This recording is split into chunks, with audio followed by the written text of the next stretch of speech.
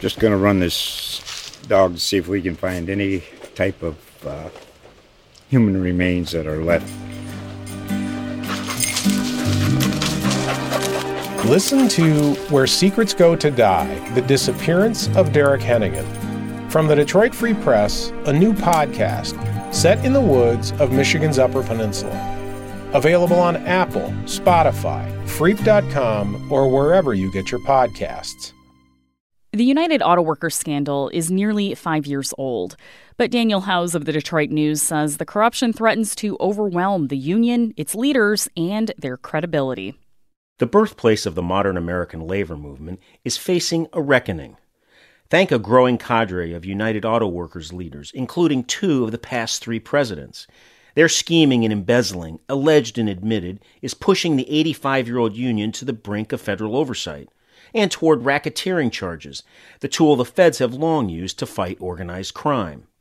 In the decade since American taxpayers rescued 2 Detroit automakers and bestowed a sweetheart deal on the UAW outside the rules of bankruptcy law, the union faces an existential crisis, one of its own making.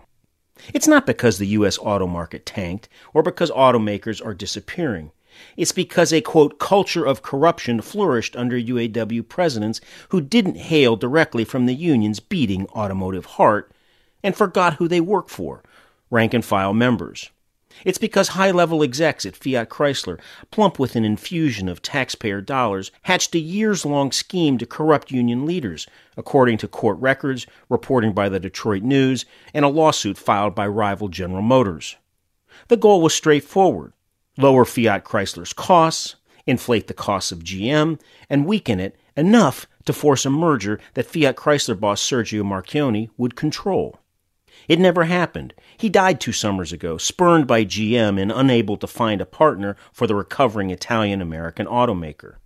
His legacy is tarnished by the ugly emergence of UAW corruption that he can't be blamed for creating in St. Louis and Palm Springs, Flint and Pennsylvania. But he helped turbocharge it. Now the union that Walter Reuther built, deeply rooted in the American auto industry, is hurtling toward a reckoning with its members, with the feds, and with racketeering statutes.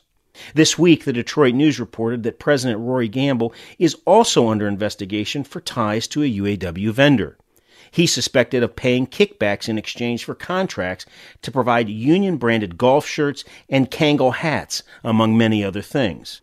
The vendor's attorney and Gamble reject the allegations, but the implication is sobering for the UAW. The union, a cornerstone of labor in Michigan, in the country, and in Democratic politics, is headed for federal oversight. And what's that portend for its role as a kingmaker in Democratic politics? A lot in the Midwest, especially in Governor Gretchen Whitmer's Michigan, a state that looms as a major battleground for the 2020 general election.